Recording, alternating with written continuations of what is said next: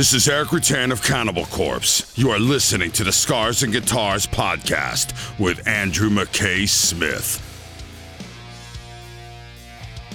G'day everybody, welcome to the show. I've got a magnificent conversation to share with you featuring Kevin Martin from the group Candlebox. Now the catalyst for our chat is due to the group's first and last Australian shows. That's it. They're calling it quits after, maybe not just directly after these shows here, but the foreseeable future in the band does not involve a band. And you'll hear why Kevin talks about, he talks about what might possibly be happening. Put it this way, the door's still open, I think. The door's still open, but fans have got to want it. That's always the case anyway. But in addition to talking about the tour, the reasons for shutting shop, we dive deep. We dive deep because Kevin is an industry veteran. He's been around a very, very long time. Candlebox are as old as any of those Seattle bands because they are a Seattle group. So he's got the stories, he's got the tales, and he shares many on this episode. You'll hear his take on ego in the industry, what happened at Lollapalooza 1994. Gosh, long time ago now, almost 30 years ago now. But it was his commentary about Jason Newsted in Metallica, because Candlebox toured with Metallica, that are worth sticking around for alone. But plenty of other killer banter. I really enjoy Kevin's company. I wish him all the success in the world after Candlebox. He's just one of those guys. So here he is, Kevin Martin from Candlebox. How's the? I know you've been doing a lot of these Zoomers with us in Australia, mate. How have they been going? They've been great. You know, it's been really surprisingly good because, you know, I've never been to Australia. I've been trying to come there for 30 years to play shows. And, you know, it's just, I've never had an opportunity. And so I'm stoked that actually people want to talk to us and are interested in actually chatting with me about what the band's doing. Yeah. Yeah. Hey, sorry to dip into your personal life for a moment, but I was reading somewhere online, it was a social media post that you're actually married to an Aussie for a bit. Is that correct? Yeah. Natalie and I have been together 23 years. And she's from Noosa, so we spend every Christmas up in Noosa. Oh, I've got a place at Maroochydore, mate, so just down the road. Yeah. Gorgeous, isn't it? Yeah. Oh, it's God's country. You know it. You know it. I mean, you've been there. You know, you practically live there from the sounds of things. And no, well, mate, it's southeast Queensland. I'm convinced is the greatest part of anywhere on the globe. And I've travelled a lot, but it's just so good here, isn't it? I would not disagree with you. It's my favorite place. You know, I've told the story a million times, you know, over the years that my first band was called Wagga Wagga. For some reason, I've had this affinity with Australia since I could walk. And I'm not really sure why or what. You know, Pere Ubu is one of my favorite bands. Hoodoo Gurus, Powderfinger. The list goes on and on. But I think when I met Natalie, I actually thought she was English because she's got one of those kind of soft Australian posh accents. Oh yeah. So I said, what part of England are you from? She goes, I'm fucking Australian. I was like, oh, sorry. I was like, I'm going to marry you. That's great. Yeah. No, that's nice, mate. No, that's great. Oh, well, is there, you've probably been asked this question 100 times as well, but is it just due to promoters not reaching out to you with an appropriate deal that you haven't been able to come down here with the band? I think, you know, I'm not sure if that's the case.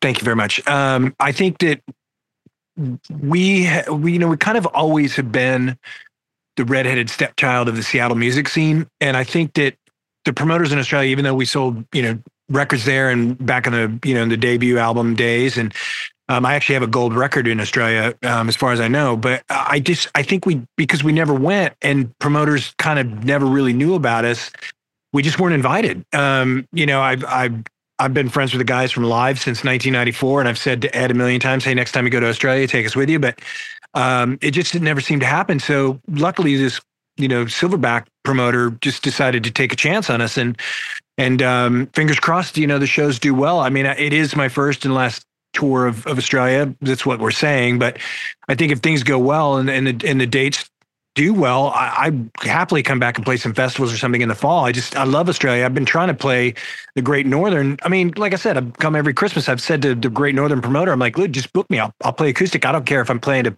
5 people or 500. Doesn't matter to me. I just want to play in Australia. So I don't really know what, you know, why, but you know, here we come. So we're getting there. Okay, so it's not necessarily the end of the band. It's because I know it's not being pitched as like a Kiss end of the road style thing, but for you guys, it's just, well, for what you understand and know about what the other guys' intentions and plans are, it could be it. But for you and Candlebox's music, the legend could continue. It's possible. Yeah, I mean, right now the goal for me is to put it all away, but I've been known to not do that. I don't want to tour anymore, man. It's just so exhausting, unless it's Australia, unless it's places I haven't been, like when we go to England or the UK or even Europe, any part of Europe, I look so much forward to that than I do the States, because it's people that I don't see, it's faces that I haven't played for before. And, you can only tour the States so many times before you start seeing the same, 2,000 people every single night at every show, and you recognize them because they've been at every show. So for me, if things do go well, I will certainly come back, and I would easily, and gladly go to the UK and Europe and do some dates as well. I just can't do the States anymore. I don't want to make records anymore. I don't love it the way I used to. And I just want, I want different experiences. Yeah. Is that due to the grind of the industry and the fact that I've been doing this for a while now, and I've spoken to literally hundreds of people in your position, and it's a very dishonest industry, and it can wear you out. Yeah. It's completely dishonest.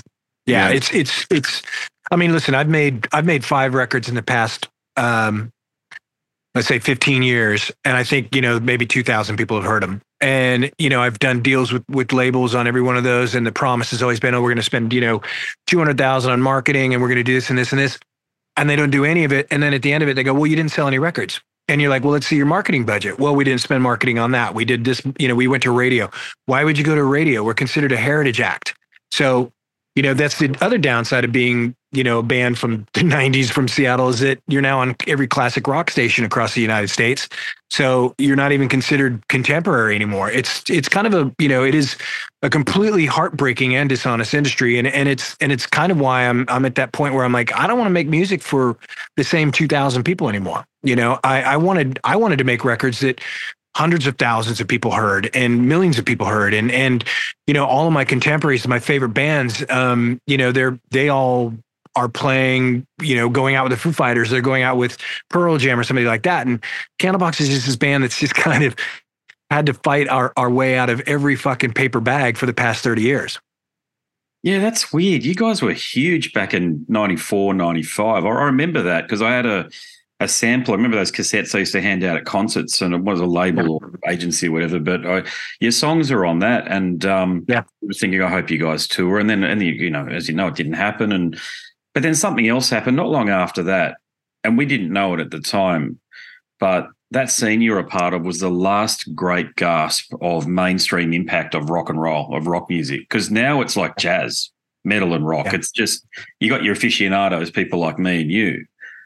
But for the most part, programmers, the social media elite, all the arseholes, excuse my expression around it, but I just can't stand the way they push urban music and stuff on the youth. Like the kids these days couldn't even probably name a rock band outside of maybe Green Day or Metallica. Maybe I don't even know whether they could even name them at this point. But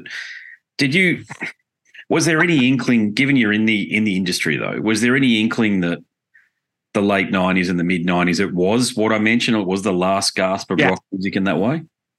Yeah, I think we certainly in Seattle, I think when I moved there when I was 14 years old in 1984. And so, kind of at the height of the bubble building. And I mean, first concert I saw was Soundgarden, and Chris Cornell was playing drums, and they were a 3-piece. But I think we all knew in Seattle that when the music started to happen, and certainly when Nirvana's Nevermind broke, that it was going to break the industry. And so it didn't just blow up as an album, it actually broke the industry. It broke down so many barriers.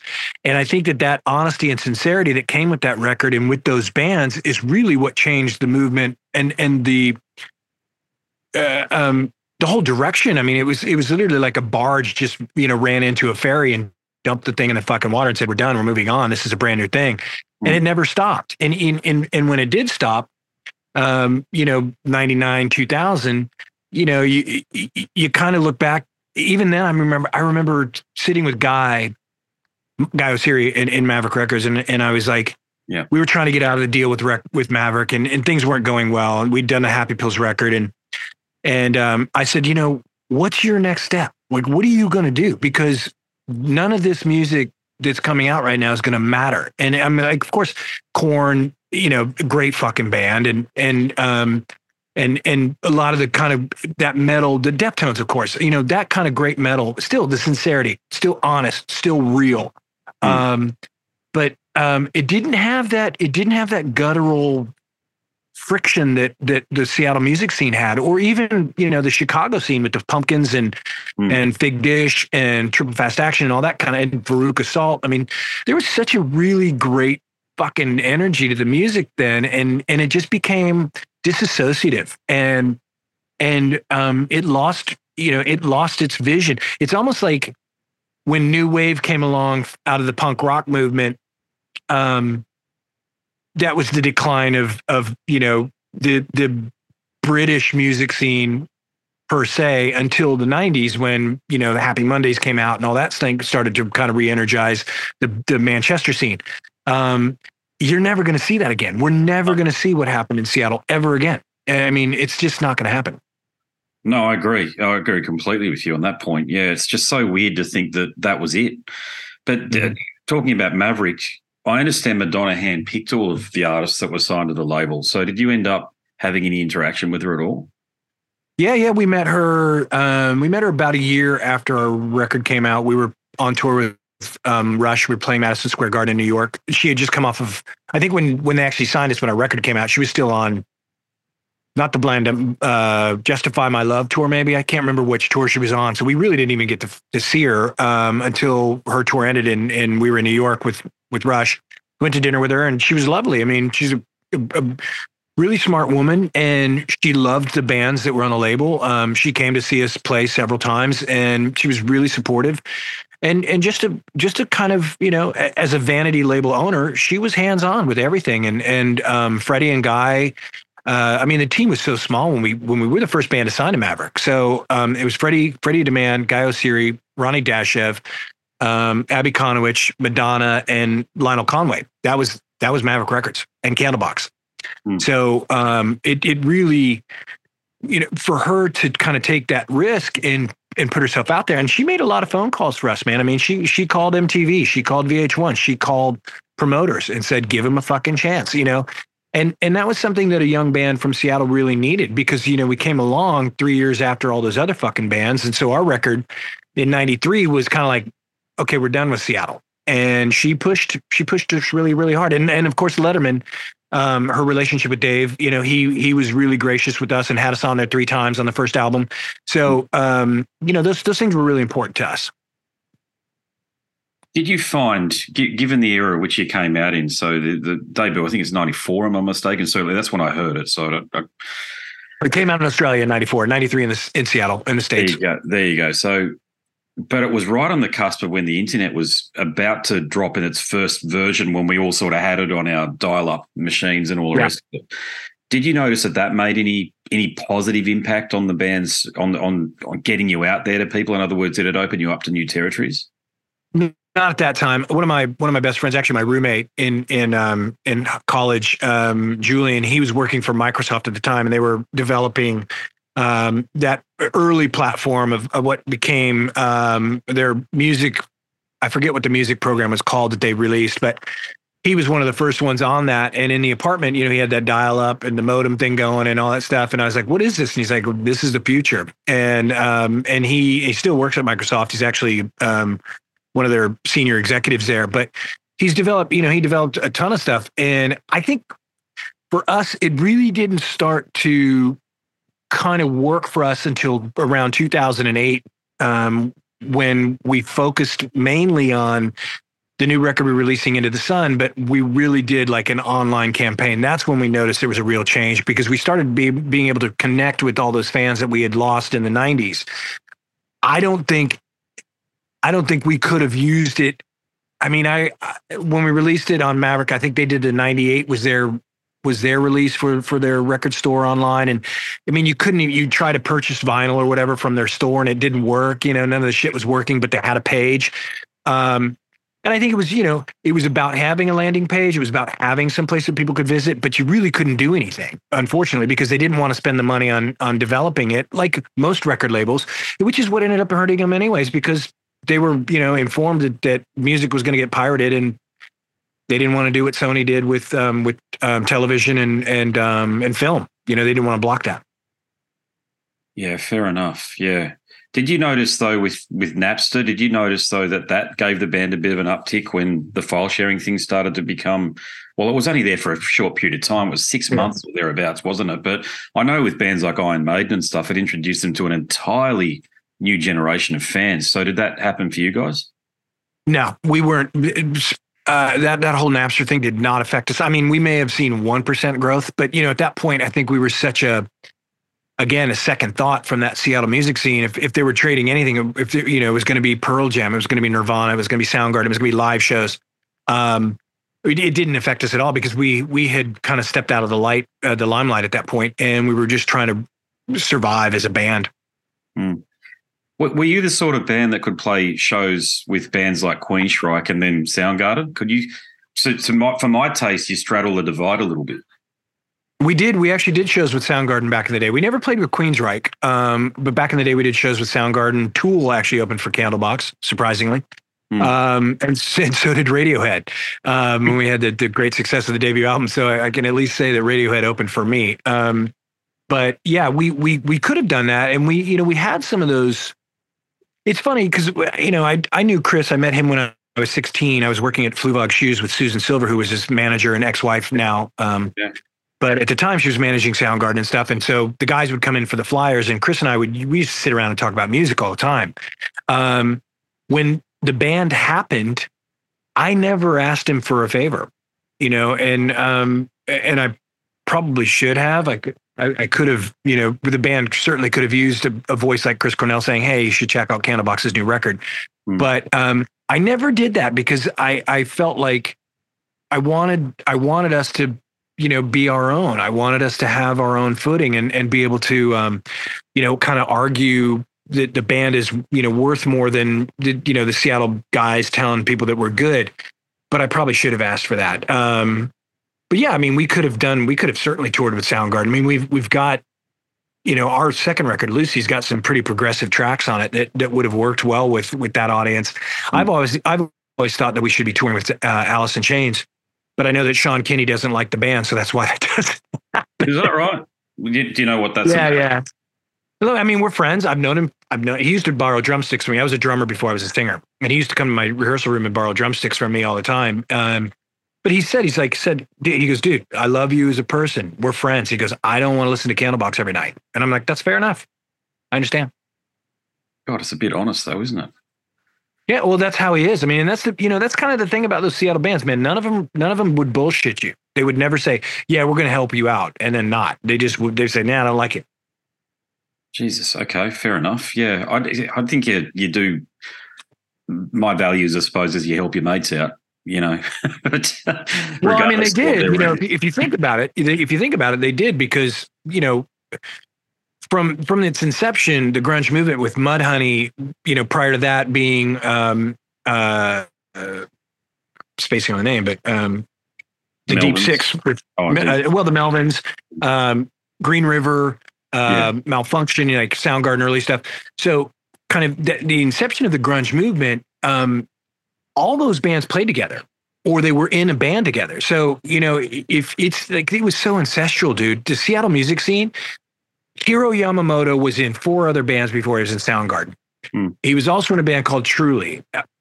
Matt Cameron was in a band called Bam Bam before he was in Soundgarden. 2 of the guys from Bam Bam joined Truly later on in their inception. So Mark Arm being, kind of the godfather of that movement. He's, God knows how many bands he's had. The Melvins, same thing. Skin Yard, Screaming Trees, Grunt Truck.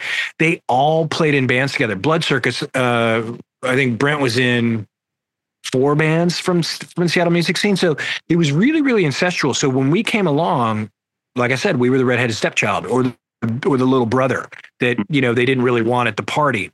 So that's kind of why the only person who ever gave us any love in any way, shape, or form publicly was Mark Arm. And that's just because I've known him for 50 fucking years. And Yeah. he's a great guy, but he's the only one who ever kind of gave us any kind of credit. I know Kurt and the Metal Church. Well, Kurt in particular is from Seattle. Metal Church, I know they're a different scene, but did you have any interactions with those guys? With the Nirvana guys? Oh, Metal Church. Metal Church. No, I never knew those guys, and I always loved them. I was sad to hear that he passed this year. No, they were great, man. Metal Church they were a special kind of rock and roll that came out, and a lot of people don't even know they were from Seattle. Yeah, I know. They're a Seattle band.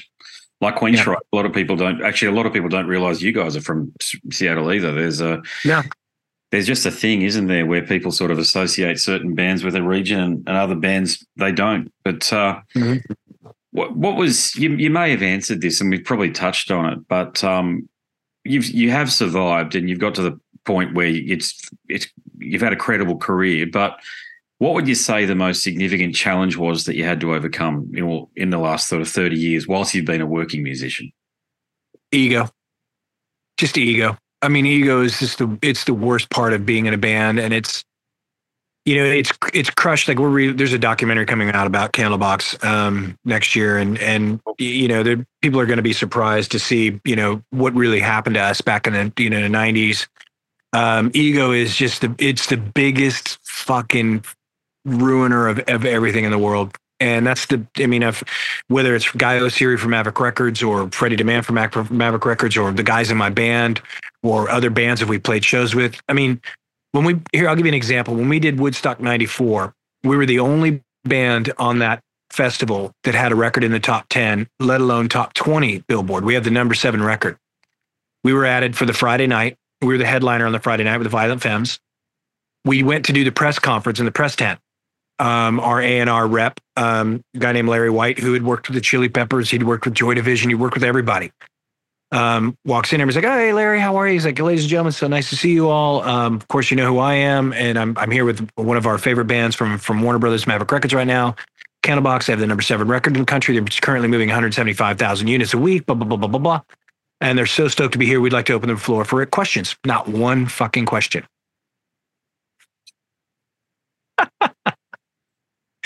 So, I mean, it's been an uphill battle, man. That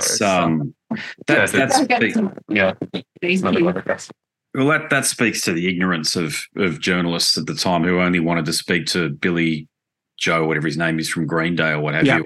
Well, even then, I don't think nobody really gave a shit about Green Day at that point. They were just Dookie was blowing up, but it wasn't as exciting as if they hadn't had that mud fight at Woodstock 94. I don't know if they'd have got as much press out of what they were doing as they did.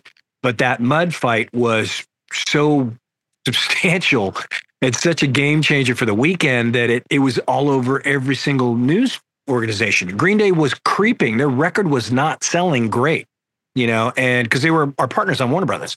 So, and Helena Coram, who was touring with us as our A&R agent, was also their A&R rep for Warner Brothers. So we were hearing the stories and going back and forth as to what was happening. And it was, it really was that kind of, when everybody started throwing the mud and shit, that's when everybody paid attention to them. Was that your perception at the time around all of the mud throwing and the stuff? Was it something that just you thought, oh, well, it'll be here today, gone tomorrow, that sort of thing? But it's ended up becoming the enduring iconography of that festival, of that event, that entire event. 100%. And I mean, I think that everybody knew that it was going to be the one thing that everybody talked about. For the 99 one, it's, Limp Bizkit with the "let's break some shit" and everybody burning, the house down. But with Woodstock 94, it was that Green Day moment where everybody's just like, what are these fucking, and it's perfect for them because they're brats and they're punk rock brats. And it was exactly what needed to happen. I mean, standing on the side of the stage watching that was hilarious, and getting hit with mud was even funnier. But they didn't fucking care. They were so stoked to be doing it, and that's what's so cool about it. And that was what was so cool about Green Day, and kind of that early rock and roll scene that was happening in the 90s. It was just cool. Nobody gave a shit. Nobody was dressing up in leather pants and crap like that to go out and play shows. It was like, we're wearing our clothes and this is the show we're playing, and if you like it, great. If you don't, who cares? I don't know whether Ed and the guys in Live told you, but when they came to Australia for the Alternative Nation Festival in 1995, the same thing happened to them. In at the Sydney show, they got pelted with mud as well. And I think it was either him or Ed or the guitarist, I can't remember his name, or Michael Gudinski, Chad Taylor, promoter. Yeah, he said something like, "Hey, we're not fucking Green Day." Yeah. Chad Taylor, because I had the gracious view with Chad, and we've talked about that several times. There you go. It's. I mean, it's really funny, but they, and live was huge in Australia. I mean, they still are, which is amazing. People love them, and they're a great band. Yeah, well, personally, I found it a bit odd because no disrespect to them whatsoever, but they're, Powderfinger, who you already mentioned, they're sort of similar vein to that. They just occasionally you find a band in Australia, people around here just pick up on it and they just go, and they don't let go of it. And that was one of those bands. But it does that. An adjacent point to that would be, I think in every serious artist's career, like a career like yours, there's a sliding doors moment where things could have gone either way. Do you remember when that was for you? Probably 99, 98 when we were doing the Happy Pills record and everything had gone to shit at that point with the band. When we were fighting with Maverick, our A&R guy, Guy Osiri, wasn't even our A&R guy anymore. They hired, what the hell was his name? Tim. I can't remember. No. Guy who signed Alice in Chains, Nick. I don't know the guy. Just Turzo. Nick Turzo. So Nick Turzo became our A&R guy like overnight. We're in the middle of a record, and he walks into the studio and he's like, "Yeah, I don't like any of this. I don't know what you guys are doing, but we're gonna need to scrap this and start over." And we were like, "We're fucking recording a record right now." And that was a strange thing. And then we stopped, rewrote 6 songs. And that's when I was like, yeah, I don't know what this is going to be for me anymore. And I'm surprised we made it through the record, and surprised that we actually were able to get Happy Pills out and on a label as well. Because I think we were just so kind of beat down at that point. Yeah, that sucks. Yeah. I don't think that the modern rock and metal, for the music fan, the young, the Gen Zer, if you like, understands how much clout and how much power the A&R man actually had in the recording studio with bands like you guys. It was huge. Yeah. That's just one mini. Yeah, when they say no, there's no money. The money stops. And that was, that was the hardest thing back then, man, was to have Nick say, yeah, we're going to stop this right now, and I need a single. So we worked on Sometimes, and It's All Right. So that's when we wrote Sometimes, It's All Right, and Happy Pills for the album. Because Nick was like, we're not paying for anything else until we get these fucking songs right. Yeah, okay. But on a more positive note, what would you say has been the highlight or maybe even the highlights throughout the career so far? Just the fans. I mean, I'd love to meet the first person that bought our CD outside of Seattle. Like, I don't know who that is, but I would love to just go walk up to him and say, "Hey, man, thanks for starting this." Because that first record, it's the happiest accident we've ever had as a band. I don't think it should have ever worked out the way it did. I don't particularly think it's a great record. I know people would argue with me, and there's 7.5 million fans around the world that would argue with me about that. But I do believe that that the fans are the best thing that I've experienced over the past 30 years. I mean, the music is one thing, and touring with bands you love, and meeting the guys from Rush and that sort of thing, and Metallica and whatnot. Those are magical moments. But the fans, just without them, the story is as cliche as it is to say, there's no career. Have you read some of the YouTube comments under the videos for Far Behind and some of those early singles? Have you seen what people are saying about the band? No. Saved my life, gave me a connection to my long deceased father, this sort of thing. They're very profound comments that people have left for you. Wow. That's amazing. No, I've never, I don't use YouTube, so maybe I should get on there to feel good about myself. Well, when your biography comes out, mate, make sure you just have a bit of a read of that. And anytime you're riding through those moments where it's a bit of a dirge and it's a grind, mate. But it's rock music is enduringly powerful in that it's like a friend. and it can pull you through those moments, especially when you're young, mate, and life sucks and doesn't make a lot of sense. I mean, God help me, if it wasn't for rock and metal for me, mate, I think life would have been profoundly more bleak. And I think that I share that with a lot of people that are into the music. Yeah. No, I mean, listen, I've had bands that changed my life when I was a kid. Henry Rollins, I mean, my first concert, I was 12 years old. I went to see Black Flag. Oh, yeah. In San Antonio, and I jumped up on stage to do a stage dive, and I hit the ground and nobody picked me up. And Henry saw that, so he grabbed me, pulled me on stage, and I ended up singing the latter part of Damaged with him. And then in 1994, I toured Europe with him, and I couldn't talk to him because I was so like starstruck. And he's like, "What's your problem?" We get to Hamburg the last show, and I was like, "Dude, I can't. Like, you changed my life when I was fucking 12 years old.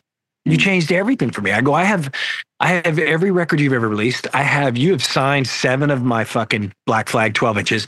I'm like, you fucking saved my life as a kid. And it's just weird that I'm on tour with you, you know? What a fucking strange, weird world we live in. And he was like, okay, cool. I just thought you were a prick from Seattle. And that's what he said to me. And I was like, nice to meet you. Thanks very much, you know? Yeah. Yeah, gotcha. Are you still in touch with Henry? No, I haven't. I bumped into him about 10 years ago at a party in LA, but no, I don't keep in touch with him.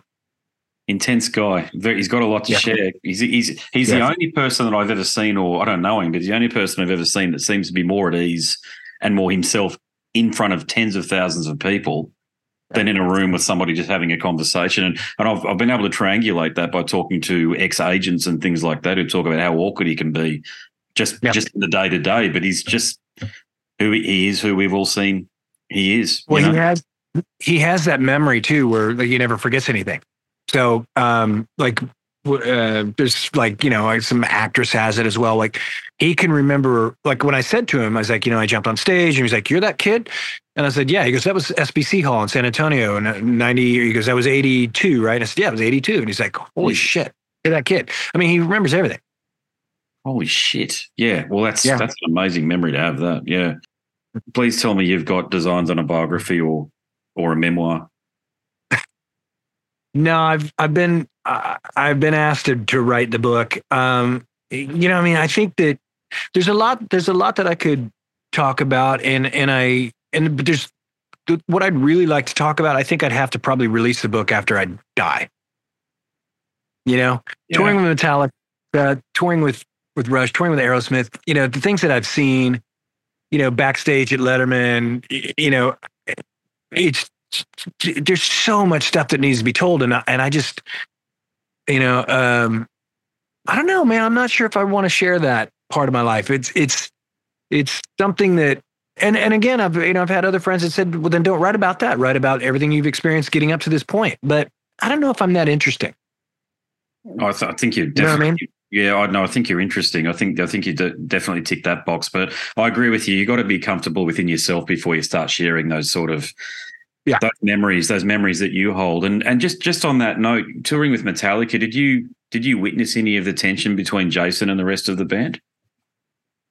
It was incredibly tense. Yeah, that whole tour of '94 was, and they weren't even going to kick him out at that point. He just was such the outsider. You know, he did not live that life that Lars and James and Kirk lived, where it was just like, you know, party. Jason was like, I want to play fucking music and I want to rock out. And that's what I want to do. And we would spend a lot of time with him because I wasn't like a blow guy. I never partied like that. So Jason and I hung out a lot and just would talk music and because I did not, I was like, I'm not about to sit around and do cocaine with, you know, Lars or whatever and just talk about a bunch of bullshit for fucking 4 hours. You know, that wasn't my thing.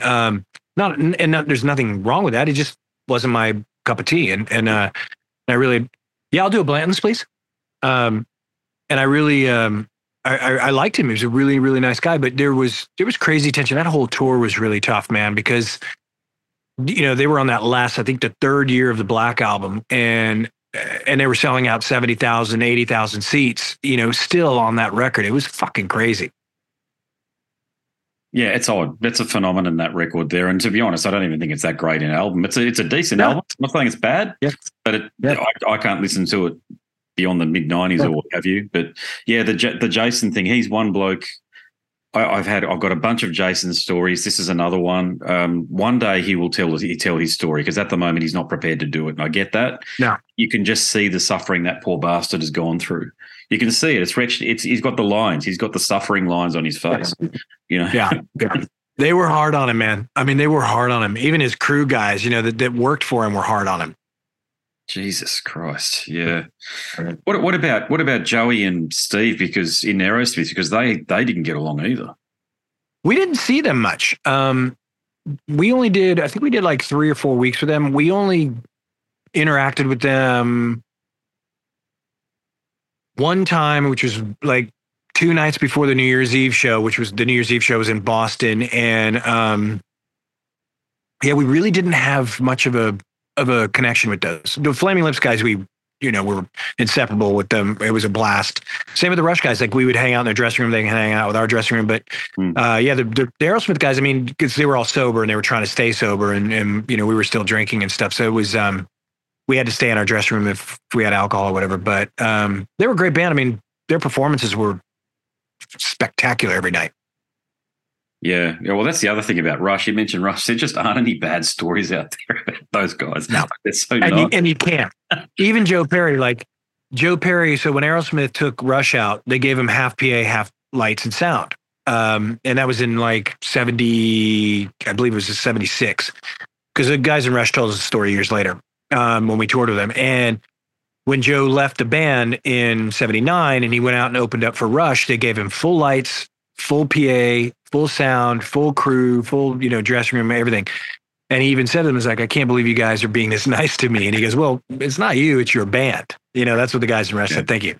And it wasn't, personality wise. It's just, they're weird dudes and they're from Boston and they kind of always were considered the American Stones, which they didn't like. And from our understanding of touring with them, they just didn't like themselves. And it wasn't that they didn't like one another. They just didn't like themselves. And can you imagine being in Aerosmith and having to be sober? Like, you're one of the biggest rock and roll bands in the world in the 80s. And your careers come back with the record pump and you're ginormous and you've got to go out and play shows with guys in the band you don't really like and you don't really like yourself and you got to do it sober. It must be a really, really strange feeling. Well, you just hope you're making bank. That's the only reason you do it. I mean, you can't. That's why they tour. Yeah, exactly. I know it's a bit sad at this point. I'm seeing. Well, look, we're all seeing it. I really get the impression with you and with Candlebox that this is for the love of it. You just enjoy doing it at this point. But that's it. These bands that are signed to these bloody labels at the moment, and most of the labels do it. The albums are just there to support the touring, which is where they're making all of the money. Now, I know they're kind of victims of that business model because of what happened with streaming and the like, so I'm not too critical about it. But holy shit, man, where are the classic modern rock albums these days? They aren't there. They aren't. Well, there. labels don't allow them. Labels don't allow them. Listen, I'm a huge fan of Gang of Youths, and I think that I love what they're producing. I know that they're not producing, rock and roll, but because it's pop, but at least they're epic albums. And it's they're a band of guys that aren't afraid. A guitar player left before this last record, right? The main songwriter. I'm not sure. To be honest with you, yeah. But I love the fact that they're allowing themselves to put out these albums that are, 18, 19 songs. In America, labels will let you release 12, but they'll only pay you for 10. It's a complete fucking con job. So it's a different, it is very different. Get out of here, you fucking bee. It's just a different world. But yeah, labels don't allow it. Iron Maiden, if they tried to come out right now, it would never happen. Even Avenged Sevenfold, I think they're actually getting grief right now for their last record. And, the fans are kind of bored of them because they've been gone for so long and, and all that sort of thing. So, I don't know, man. I think that there are labels, like we almost signed to that Golden Robot, which is over there. I believe they're out of Melbourne. I love talking to people like you, mate, who've actually been there and done it and who've managed to have the career because you can't do it anymore. It's gone. It's done. And, mate, I feel like when guys like you no longer want to make music, it's really down to the metal artists because the rock side of things, there's a Greta Van Fleet thing, but I can't connect with that shit. No. it's not. You know what I mean when I say it's not authentic. God bless him. Good luck to him. But I don't think I'm with you. Yeah, I'm with you. I don't understand that band at all. No, I look. I've put it on once or twice, and it's like it just sounds like a cover band to me, like a really polished cover band with a bit more mainstream edge than what Led Zeppelin would ever have had. But I just feel I'd rather listen to Kingdom Come if I'm going to listen to a band that sounds like Led Zeppelin. Yeah, exactly. Yeah, precisely. Yeah. Yeah, it's just there are a lot of. I don't want to paint too bleak a picture. My mate Matt Wilcock down in Melbourne, he's in Shotgun Mistress. He's got Werewolves. Great band, Shotgun Mistress. But even there's things like I don't think their next album's going to come out, mate. Yeah, and I've got it because he sent it to me. But it's a killer fucking album too, man. But this is what I mean. Like the business side of it has just become so cutthroat to the point where legitimate releases can't be released. Hey, look, I'm an author, mate, and I release books myself these days because I can't get Hachette to return a phone call. Nobody cares. Unless you're established and got like 100,000 Facebook followers or whatever, or more, actually. They don't want to know. But there you go. Yeah. Mate, it's been fantastic to chat with you. Really, I really like this chat, I've got to say. So good luck on the tour, mate. You know it's going to be a success, that there'll be plenty of people down here, mate. And I will, look, I don't want to give it the kiss of death and say I'll definitely be in the audience because that's when the kids, I've got something on that night or something, but I'm going to try and be in the audience. I would love to meet you, man. So let me know if you are. I mean, you can reach out to me via the Instagram page. I run the Candlebox one. So if you're going to be there, please do let me know. And I'd love to say hello. Thank you very much, brother. I really appreciate it. That's very kind. Thank you. Thanks, mate. All right. All the best, man. Catch ya. We'll see you. Tremendous fella. It might sound like a cliche because I say it quite a bit, but I just truly love talking to the fellas that have been in the bands for decades. They've been there, they've done it, they've got the stories to share, as you just heard. Exactly why I love doing this podcast here. Had a good chat with the brothers from Obituary as well. They were a day apart, so it was a very good week. It was last week, actually. I've just been so flat out. But it was a very good week that week for the podcast. Now, if you enjoyed that chat with Kevin Martin from Candlebox, you will like many more that I have posted over at scarsandguitars.com. And if you like listening, I know you do because you're a smart person. You're listening to the show after all, which means you like reading. You like a book from time to time, and you're in luck because I've written one. Click on the link in the banner on the website and you'll be taken to a marketplace of your choice. You know what to do from there. If you do purchase the book, do hit me up because I want to thank you in person. Rightio, there's some more information to share with you about the book in the moment, but before we get to that, I want to bid you a fond farewell. My name is Andrew Mackay-Smith. I am the host of the Scars and Guitars podcast. Until next time, it is a very goodbye for now. This is Eric Rattan of Cannibal Corpse. You are listening to the Scars and Guitars podcast with Andrew Mackay-Smith. I've been the host of the Scars and Guitars podcast since 2017. The first musician I interviewed for the show was David Vincent from Morbid Angel, and things have just snowballed from there. In all, I've posted almost 650 podcast episodes featuring conversations with many of the leading lights of rock, heavy metal, and beyond. It just got to a point where I thought, I need to write a book about all this, so that's exactly what I did. In Scars and Guitars Volume 1, you'll read a heap of deep reveals and commentary, such as Des Fafara talking about Coal Chamber and why the band will never return. If you're a band just starting out, you need to hear me. Do not start a band with partners. Ever. Yeah, wise words, sage advice, mate, for anybody. Don't ever, because I can't go do Coal Chamber right now unless I get others involved.